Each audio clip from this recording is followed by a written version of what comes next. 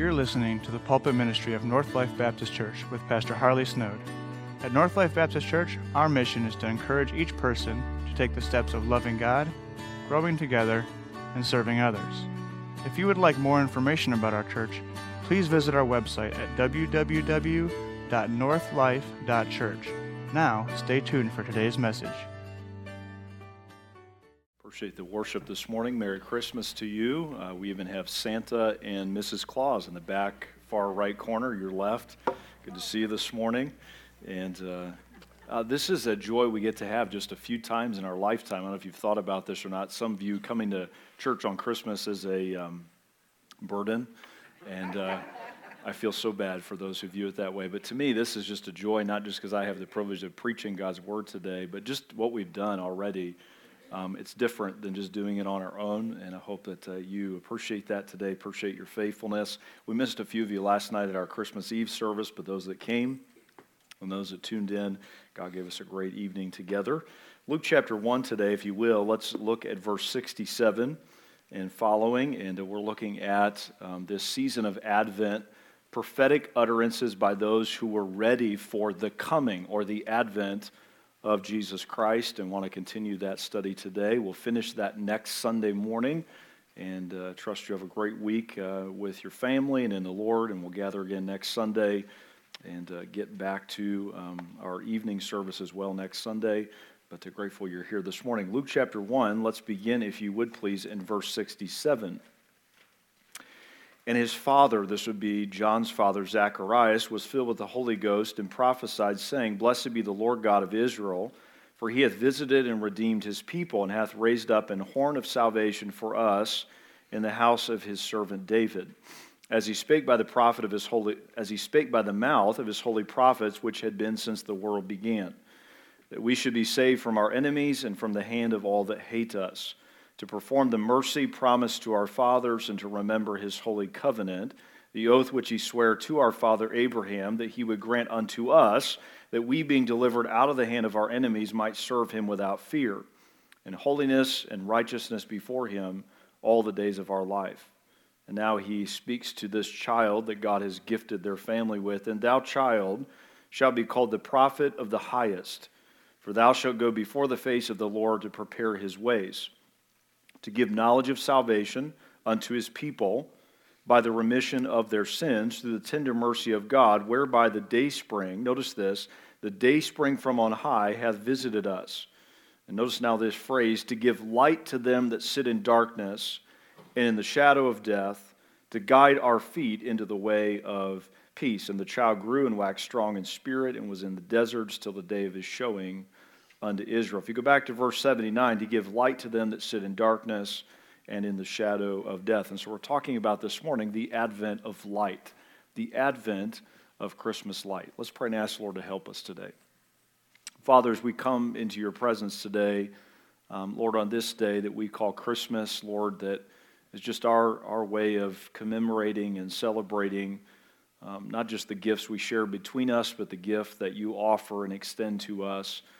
Lord, for those who have already received that gift, for each of us that's true of us, we savor that anew and afresh this morning. We thank you that the fact that you gave your Son shows how much you love us, how much you have placed value upon us. Though we intrinsically possess no value, you have given to us value by sending your Son. And we pray, Father, you would help us to steward that with gratitude this morning, with love and worship toward you, and love and consideration toward those you've put in our lives.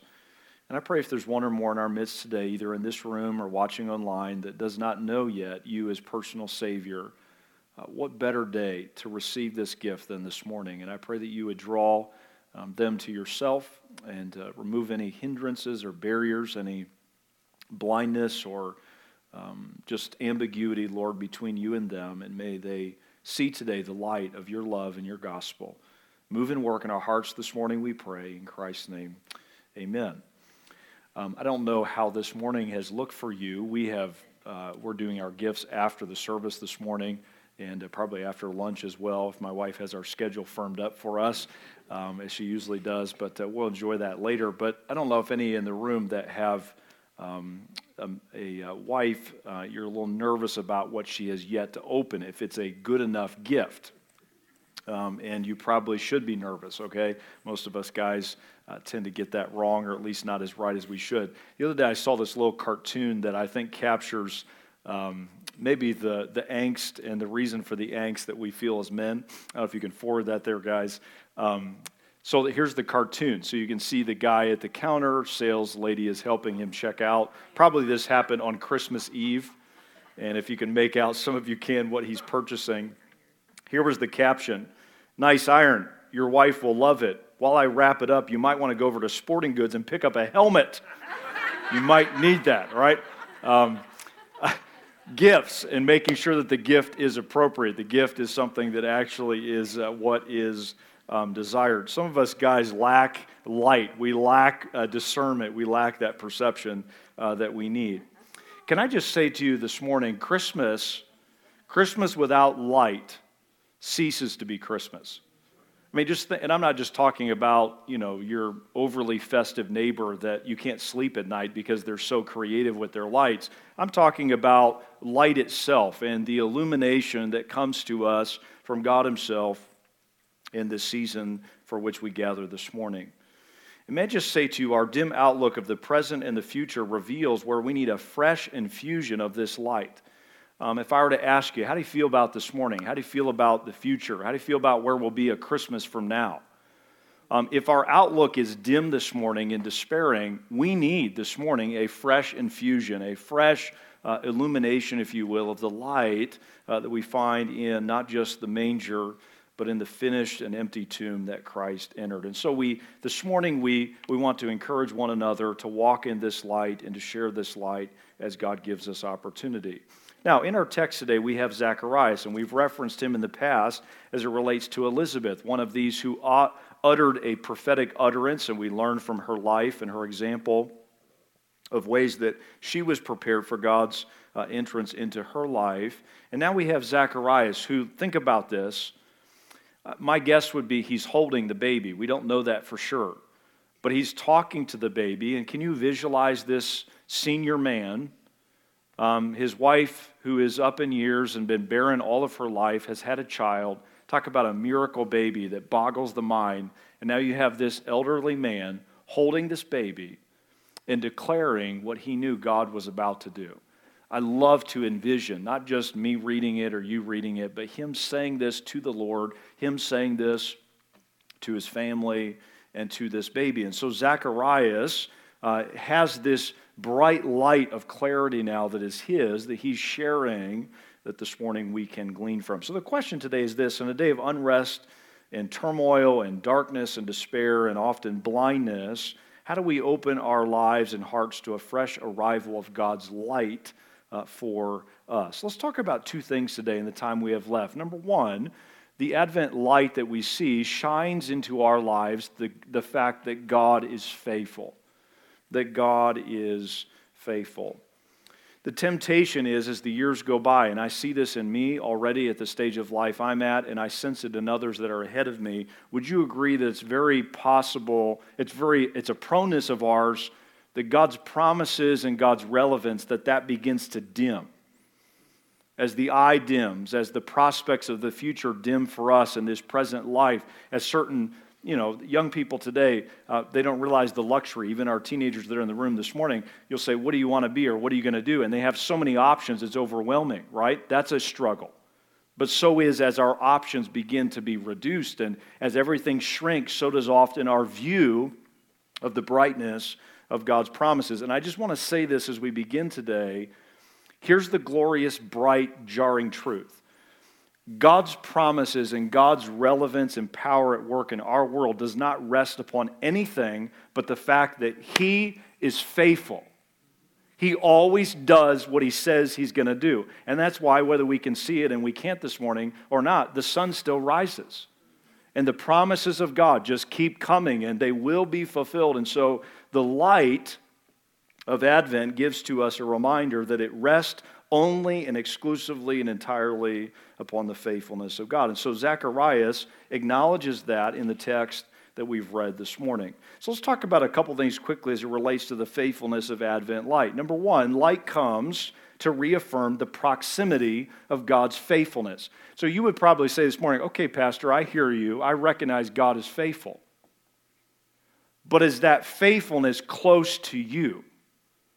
That He's faithful to you. He's faithful to me. That this faithfulness is not just out in the cosmos, keeping all the stars aligned, which alone is mind-boggling to say the least, but He's on this planet, He's in this county, He's in this room, He's in next near to you, wanting to fulfill and be faithful to His promises. And so this proximity, this closeness of God's faithfulness. God is not the God of the deist. He didn't set the world in motion and then just let it unravel on its own and let man kind of nudge it back and forth. He holds it. He anchors it. He is undergirding all that we stand upon. And so this faithfulness of Advent light. Look back at verse 68. Notice first of all, blessed be the Lord God of Israel, for He has visited and redeemed His people. Number one, jot this down, anticipated proximity.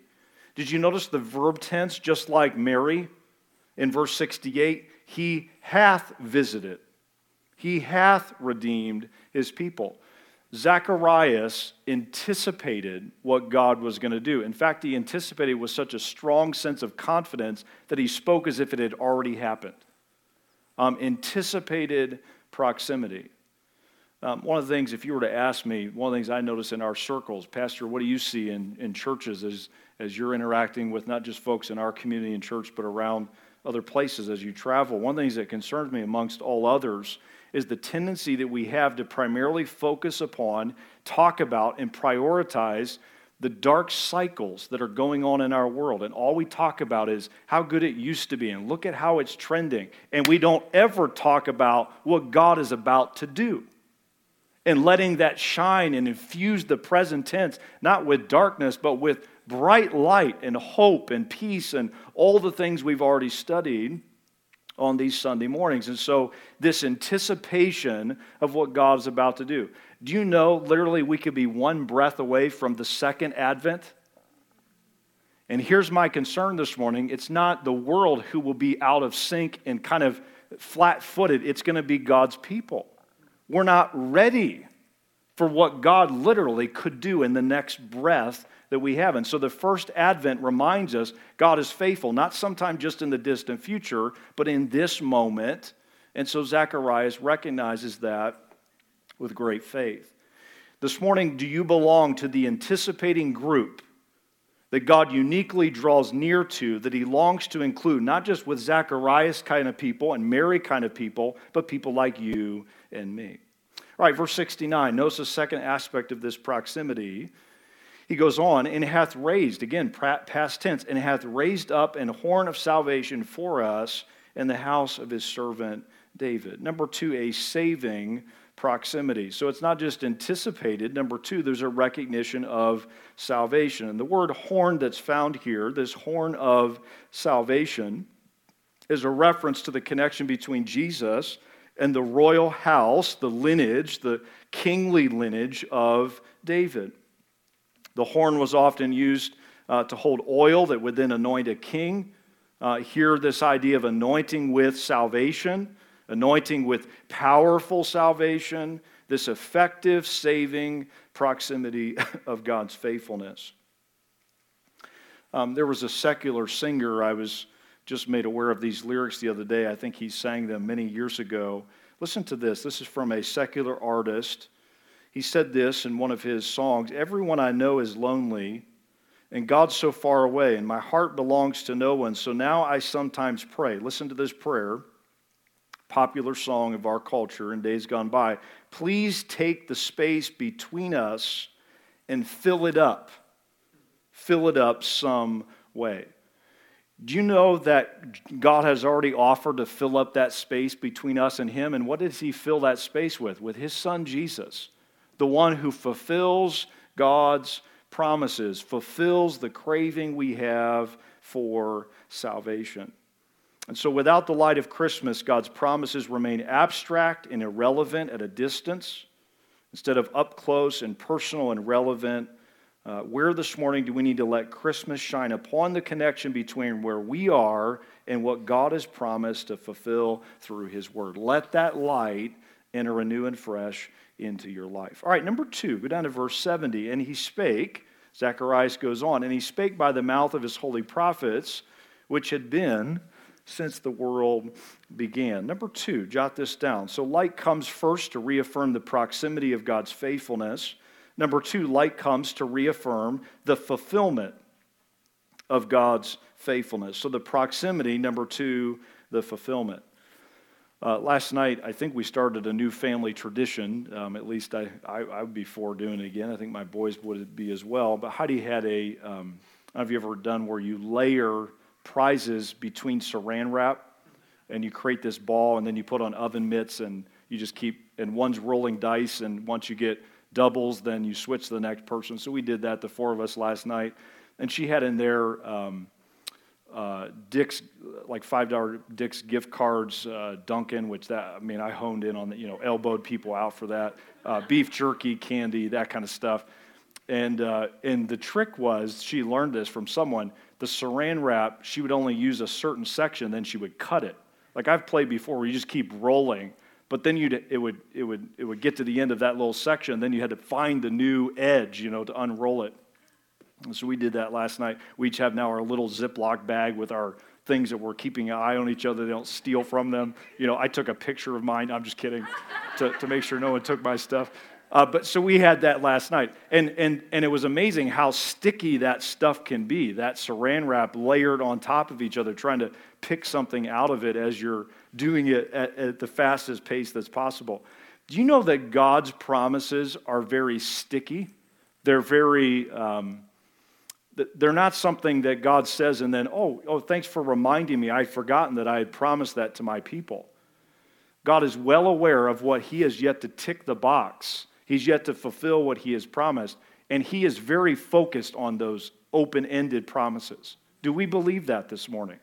Do we believe that God got up this morning, if we can use that expression, wanting to fulfill anew and afresh His promises and to deliver on things that He has yet to deliver on? And so this light comes to remind God's people and us this morning that God fulfills His promises. And so Zacharias, the same guy who doubted that his wife could have a child, is now affirming that God is going to fulfill His promises, not just to his family, but to Israel and to the world. 2 of them, quickly, we mentioned, notice in verse 70 that we just read, there is an external fulfillment. So he talks about these things that God's going to do on the outside, around, if you will, Zacharias and his people and us this morning, some things that God is going to externally fulfill. In verse 70 and 71, he praises God for fulfilling prophecies that had been made to Israel.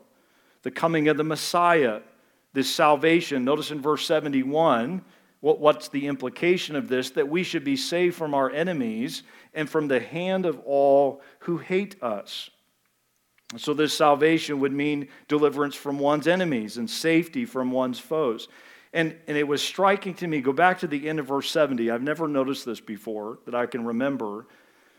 He says, He spake by the mouth of His holy prophets, which have been since the world began. Think about that for just a moment. There's never been a moment on planet Earth, listen to me, where God has not been trying to shed light on the fact I've said some things and I want you to know them and believe them and count upon them. Since the foundation of the world, God has had His messengers preaching and proclaiming and testifying that God will do everything that He has promised to do. Verse 72. To perform the mercy promised to our fathers and to remember His holy covenant, the oath which He sware to our father Abraham, that He would grant unto us that we, being delivered out of the hands of our enemies. And so in verse 72 to 74, we see praise not just for fulfilling prophecy, but for faithfulness to specific promises made to specific people. I shared this with Heidi last night. We were talking about this. I texted to her and we're both looking at it. And don't let this overwhelm you. But this, it probably will. This is the lineage. If you go line of Luke, kind of in the middle on the left, line of Luke, so that would be Mary's lineage, and then list of Matthew, that would be Joseph's lineage. So you have, at the top would be to David. And if you remember, David had two sons, Solomon and Nathan, right? And that's where we see Mary's line through Nathan, and where we see Joseph's line through Solomon. And then there's Jeconiah's curse, if you're familiar with that, kind of on the right there. But basically it shows it's kind of in cartoon form, so it's kind of interesting how they put it together. That's all the way back to Adam, God fulfilling his promises that from the loins and from the descendants of Abraham would come the Messiah. And I was telling Heidi as I was looking at that, and just the creativity of that, to get all of that in that little graphic is unbelievable. But thinking about the fact that our lives also are on a timeline, right? I'm not saying we're in the lineage of Jesus Christ in the way that these folks were, but we're a part of his plan. And today is not a random day. Where you live and who you're related to and who's going to descend from you and what influence lingers on as a result of your life and testimony is a part of God's fulfillment. And far too often we're guilty of spiritualizing and explaining away God's unfulfilled as of yet promises. May I remind you this morning that the fact that Christ is born today is a defense of the fact that God is tangibly and measurably following through on all of his promises. And some of these guys on this timeline probably had no clue how much their life was a link. They didn't live in light of the fact that God was faithful and God was fulfilling his promises. So light comes to reaffirm the fulfillment of God's faithfulness, specifically externally. Now, go back to our text and look at the end of verse 74. What does all of this do? Not just on the outside, but number two, jot this down, internal fulfillment. So this fulfills some things outside of us in circumstances and people and things, but it also accomplishes some things in us. Look at verse 74. That, here it is, that we being delivered out of the hands of our enemies might serve him without fear, that's an internal thing, in holiness and righteousness before him all the days of our life. So number two, there is an internal fulfillment of God's faithfulness. And while externally Christmas means deliverance from enemies and serving God in freedom, it is also an internal thing. It's an internal reality that only happens through Jesus. You know, light can shine to a lot of places, and even light can shine inside of us physically, but there is no light that can shine inside of our hearts, the center of who we are, like the light of the gospel. We can't even locate, if you will, the true heart, the true core of who we are. It's something that's spiritual, it's soulful. And only the light of the gospel can fulfill God's promises to that part of who we are. There's no doctor, there's no guru, there's no any human being that can speak to and shine into that place, that space of who we are. Only God through Jesus can do that. And so notice these three things that it does for us. First, there is a fearlessness. You could read it in Luke 1, Matthew 1, and Luke 2. There are three fear not messages of the Christmas story. Fear not, fear not, fear not. In fact, if I were to ask you what is the most common command in Scripture, now you probably know the answer, but if I'd ask you prior to our study today, what is the most frequent command in Scripture? You want to know what it is? Fear not. And yet we live constantly in fear. When God has fulfilled everything that should evaporate the fears and concerns and worries that so often consume us. Human fear and God coming in the flesh, listen, are contrary to one another. And so let this God who has come in the flesh help you see those fears dissipate through his presence and power. I just got a text from one of our church members this last week, and amongst other things we were talking about, this church member said, "Thank you, Pastor, for your brave leadership." And I thought, wow, I must somehow be projecting something I don't feel. But that word really resonated with me. I was encouraged to hear that. But can I tell you, none of us are brave without what Jesus has offered to us. I scare myself, don't you? The random thoughts and rabbit trails and diversions that my flesh wants to take me on a regular basis. Only through the gospel can we be brave. Only through the gospel can we be fearless. And then secondly, notice in verse 75, he goes not only without fear, but also with a couple of things. First, holiness. And we see over and over this thing which is born of her, the angel tells Matthew, is of the Holy Ghost. And so through the incarnation, we can possess intrinsic, internal holiness before a God who sees our heart and our soul, only through Jesus. And then lastly, he says there, in righteousness. This Jesus who is born, that we're celebrating today, alone can generate in us righteousness. And I love at the end of verse 75, he says, all the days of our life. How can I have every day be a day that I stand in righteousness before God? Not because of my intrinsic righteousness, but because of that which is imputed, that which is given to me through Jesus who lived a perfect life. And so those who believe in the light of Christmas possess a bright fearlessness, a bright holiness, and a bright righteousness. Here's my question to you today. Do you possess that? Does it grip you? Does it sustain you? Does it motivate you? If not, why not? The other day I heard someone say this, an author said, don't be overwhelmed with the shadows. And there are a lot of shadows we could talk about and spend our time opining and bemoaning today. Don't be overwhelmed with the shadows. Listen, it only means that light is nearby. We don't see the shadows without light, do we? We were hoping to have lights today, and Pastor Dave and Brother Hackworth and others worked hard to give us light this morning. But you don't see a shadow in a perfectly dark room, do you? So the fact we still see shadows, and the longer the shadows grow, actually indicates the closer the light. The shadows themselves are a testimony of the light that's within us and the light that's around us. And so see them for what they are. These shadows that are actually markers, indicators of the proximity of incarnate light. So being overwhelmed with darkness in this present world exposes where we are not confident in God's faithfulness, at least not as much as we claim to. Where do you, like this previously doubtful Zacharias, need to let the light of Christmas shine freshly upon how faithful to you God truly is? Let that be the reminder. Let that be the refrain of this day. All right, number 2, let's spend a few moments as well on a second gift, if you will, of Advent light. Go down to verse 76.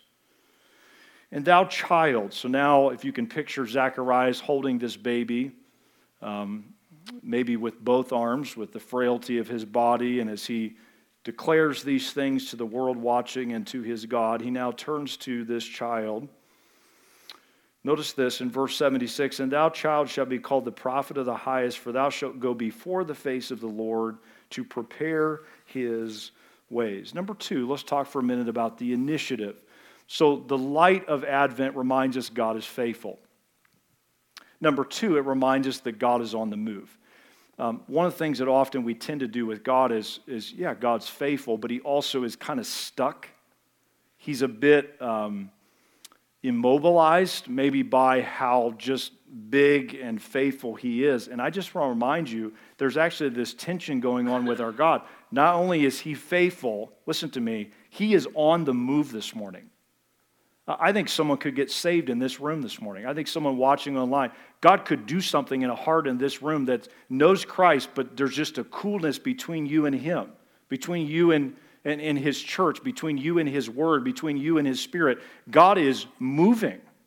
And Christmas reminds us of that. The light of the gospel reminds us that God possesses initiative. I was talking with someone recently. I was sharing about going to Israel, and the person said to me, and I'm just wired, let's do something about something. Let's not just talk about it or bemoan it. But I was sharing, not anyway criticizing this person, but I said, yeah, I think you ought to go. And they said to me, and they're not much older than I am, well, I was hoping in this life to be able to go, but I guess not. And I'm like, you got to be kidding me. Like, if that's really something you feel you should do, God wants you to do, you got some time, you got some ability, you could do that. It's funny how we lose our drive as the years go by. Well, there's some risk and there's some discomfort, and travel obviously is not as glamorous as sometimes we think it is.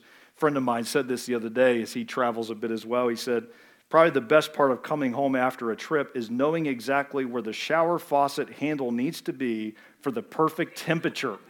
right? At home, you know what's comfortable. You know what's convenient.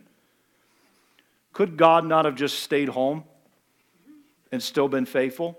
Well, maybe not because of the promises he made, but he's the one who made those promises. What if he had just decided to just stay home and let us figure this out on our own? Our God possesses initiative. He comes after us. You didn't find God. God found you, right? He came after you with his goodness and his grace and his holiness. And so this initiative of God is clearly revealed through Zacharias. All right, let's talk about a couple things and we're done. Number one, light comes to reveal the mission of God's initiative. Light comes to reveal the mission of God's initiative. Number one, it is a preparing mission. Go back to verse 76. You notice that this prophet of the highest, that's a reference to Jehovah that is inferred then is assigned to Jesus. This is Jehovah here, and the prophet of the highest is John. For thou shalt go before the face of the Lord to prepare his ways. This preparing mission that is assigned to this baby in the arms of Zacharias. And so John here is described as the prophet of the Most High, preparing the hearts of the people for the coming of the Lord and proclaiming the salvation. It comes to his people through forgiveness of sin. Malachi chapter 3 and verse 1, of which this is a fulfillment. Behold, the prophet says, I will send my messenger, and he shall prepare the way before me. Zacharias, his son John, is the fulfillment of that prophecy. He is the one who will accomplish that mission. And so the light of Christmas reminds us that our lives are not random, but a carefully orchestrated part of God's bigger plan and purpose. This should lead us this morning to have zeal and commitment to be poised and prepared for what God wants to accomplish through us. Just a question to you this morning. What's your mission? Why are you still breathing this morning? Is it just to try to keep body and soul together, as we would say, just to try to have enough funds and resources to be able to retire comfortably or sustain that retirement? Is there not some driving mission? That mission that you received through a Jesus who came to fulfill his mission to not just save you, but then engage you in this worldwide mission, this evangelistic, this worshipful mission that now we have the privilege to participate in. Verse 77, as I just mentioned, to give knowledge of salvation unto his people by the remission of their sins. That was the message, that was the mission of John.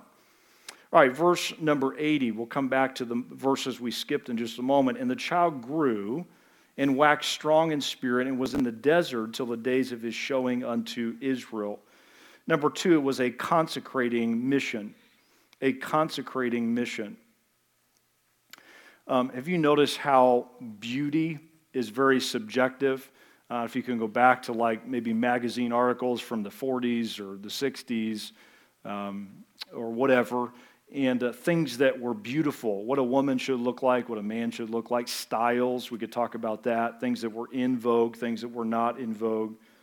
I was reading the other day that in China, that to them, a beautiful head shape is a rounder orientation.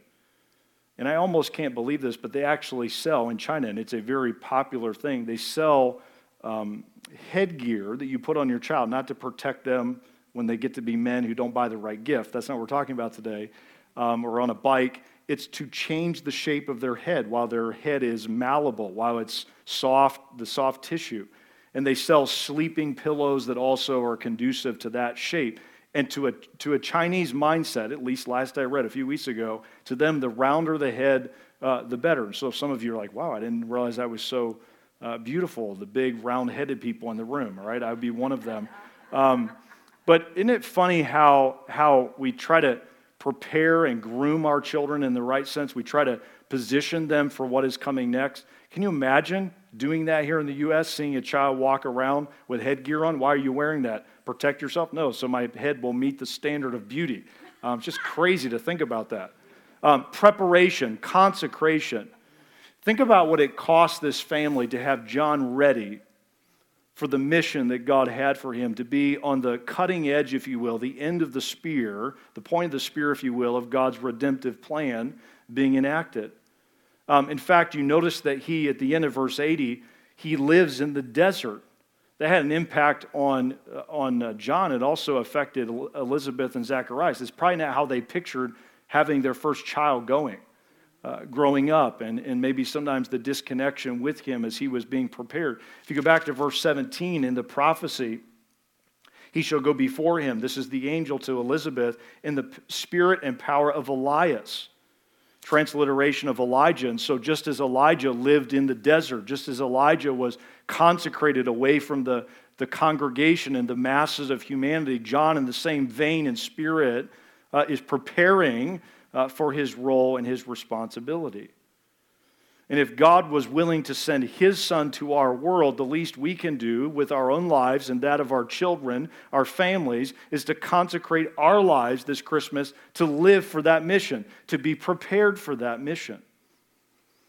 And so for the light of Christmas to truly shine in and through us, it will cost us dearly. Where are we not preparing? Where are we not consecrating our own lives to him? You know, the only thing that will shut out the light, the only thing that will snuff the life out in this world, it's not the hedonists, it's not the haters. It is this morning those who refuse to let it shine through them, that will not prepare their lives to be pure vessels, that will not consecrate their homes and their marriages and their interaction with others to be ready to let the light of the gospel shine in our hearts and through our hearts to the world that's watching. All right, let's land today in verse 78 and 79. Through the tender mercy, so Zacharias is now winding down his praise and his song and his testimony. Through the tender mercy of our God, whereby the dayspring from on high hath visited us. Number 2, jot this down. Light comes to reveal the brightness. So the mission of God's initiative. Number 2, and lastly, the brightness of God's initiative. If I did my math right, in fact, I think I just got this from a friend of mine, but the next time we will have Christmas on a Sunday is 11 years from today. Anybody, is that confirmed? Others can confirm that. I want you to think about for just a moment where you'll be in 11 years. I don't know how to put this nicely, but some of us are not going to be here, even if this church is still in motion, and probably you'll have a better pastor maybe by then. I don't know. Either God will change me or change me out for someone who is a little better at it than I am. But 11 years from now, we won't have the teenagers in the room. Won't be teenagers. They'll probably be dropping a child off at the nursery. I know that's weird for them to think about this morning. But there will be some of us that are not here, I hope with the Lord.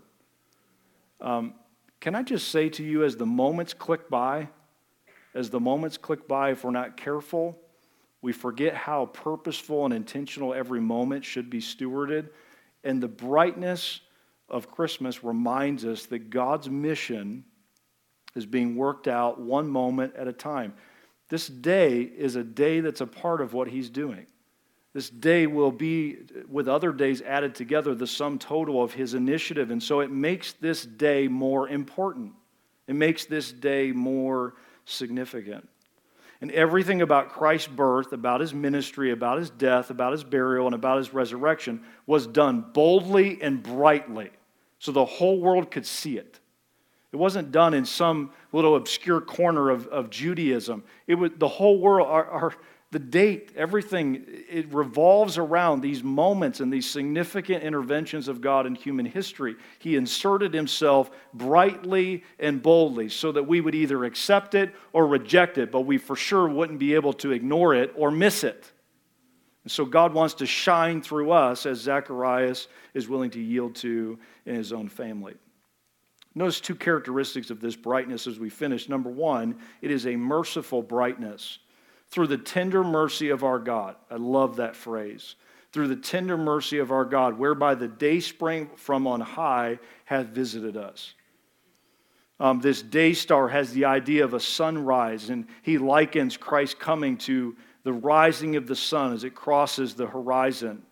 For centuries, the world had laid in darkness. Now, through the tender mercy of God, this dawn was about to break forth in a way that was bright, to say the least. And so part of what the light of Christmas reveals is how entitled, how take for granted we often are about what God has given us.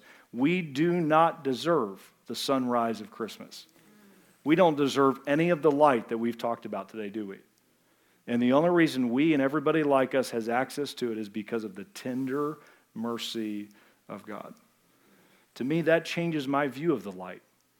Not everybody sees the light and comes to the light, and none of us deserve the light. Stewarding it with gratitude, stewarding it with sobriety, stewarding it with what God would have in our faithfulness. Psalm 67, I thought of this verse 1, God be merciful unto us and bless us and cause his face to shine upon us. He only shines upon us because he first is merciful to us.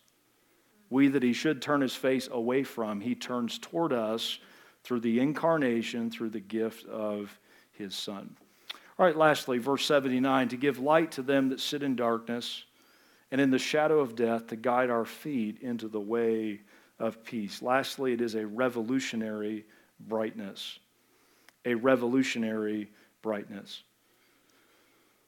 This revolutionary brightness would come through the person of Christ, shining, listen, not just to the Jews, but here I believe in verse 79 is allusion to the Gentiles, to those who sit in darkness. That's not a reference, I believe, to the Jewish people. He's referencing that to the outsiders, not just to those who are close, those who are a part of the promises of Abraham, but to all people, those who sit in the furthest extremities of the shadow of death, that to them is offered this same light. And as he does so, he will guide those who respond into the way of peace. The other day I heard someone say this: the greatest threat to Christmas is not secularism or consumerism, but our own boredom with what is the most thrilling story ever told.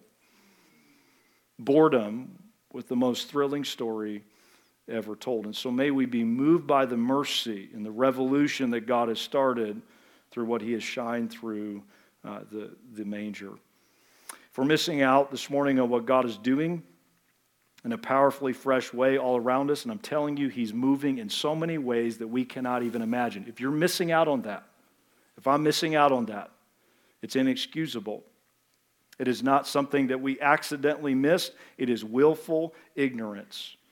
Through Jesus' word, through Jesus' Spirit, through his local church, he is spotlighting the revolution of mercy that he wants to bring us into and then enable us to be a part of in the moments we have left in this life. All right, let's end in John 1. Would you go there for a moment? John chapter 1, and hopefully my schedule syncs up with your Christmas ham today, okay, or whatever you have in a few moments. John chapter 1. I'm mainly worried about our Christmas ham, so that's you do whatever you want with your ham. John chapter 1, and let's look, if you would, verse 6 through verse 9. And I love that John, the disciple John, gives to us this final thought as it relates to light and to the incarnation on this Christmas morning. John chapter 1, and beginning in verse 6. Before we read that, I went out to the kitchen. I didn't ask Heidi for permission, but this is the list for our day, all right? So Pop, Brother Yoder, this is what we have going today, okay? But Heidi she's a list person. Do you notice up at the top, the nose of something overseeing this? It's a gnome. That's the gnome soap dispenser I referenced earlier, okay? So this is all under the surveillance of a gnome, making sure we stay on schedule. And she's got all kinds of things. And then just notice in the bottom left, this is just so you know, at 1 o'clock we eat, and then presents to follow. So we know, I don't know if that was her checking me from opening gifts this morning. I don't know what it was, but we have that schedule. And the kitchen light, that's what I saw as I went to turn the coffee on this morning, was that list. Can I just say to you, and I'm not trying to get out of the doghouse because of the gift I'm a little sketchy on today, but I can't imagine waking up on Christmas morning without seeing that and sensing that, what my wife adds to our life. Can you imagine this morning, and some of you are processing that with your own family and spouse and whatever you're facing, but can you imagine getting up without God at the helm? Can you imagine how dark that place would be? So why are we so down? Why are we so dim today as we look to the future?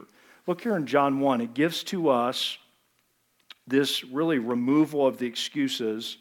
Verse 6, there was a man sent from God whose name was John. That's the son of Zacharias. The same came for a witness, to bear witness of the light, capital L, that all men through him might believe. All right, that's God's agenda. That's his mission with the light. He, John, was not the light, but was sent to bear witness of the light. That's us, folks. Verse 8. Now verse 9. That was the true light. Notice this, which lighteth every man that cometh into the world. That was the true light. And so here we see John saying that other people may have claimed to be guides, may have claimed to be saviors, but there is only one who is the genuine light. He is the best. He is the truest. He is the faithful light. And this light shines on and exposes everyone. Doesn't matter what nationality, what race, what color, this light shines to all people. And so the light of Christmas today removes all our excuses to not depend upon it or to launch out with it. This light shined unto us by God himself. All right, listen to this brief challenge and then we'll pray. One author said this, because of the commercial indispensability of Christmas, it will remain with us as a secular festival. My fear is, however, that its true roots will become more and more hidden to most of the population, and I think we see that trend occurring in our day. The emphasis on light and darkness comes from the Christian belief that the world's hope comes from outside of it. The giving of gifts is a natural response to Jesus' stupendous act of self-giving when he laid aside his glory and was born into the human race. The concern for the needy recalls that the Son of God was born not into an aristocratic family, but into a poor one. The Lord of the universe identified with the least and the most excluded of the human race. Now listen to these words. These are powerful themes, but every one of them is a two-edged sword. Jesus comes as the light because we are too spiritually blind to find our own way. Jesus became mortal and died because we are too morally ruined to be pardoned any other way.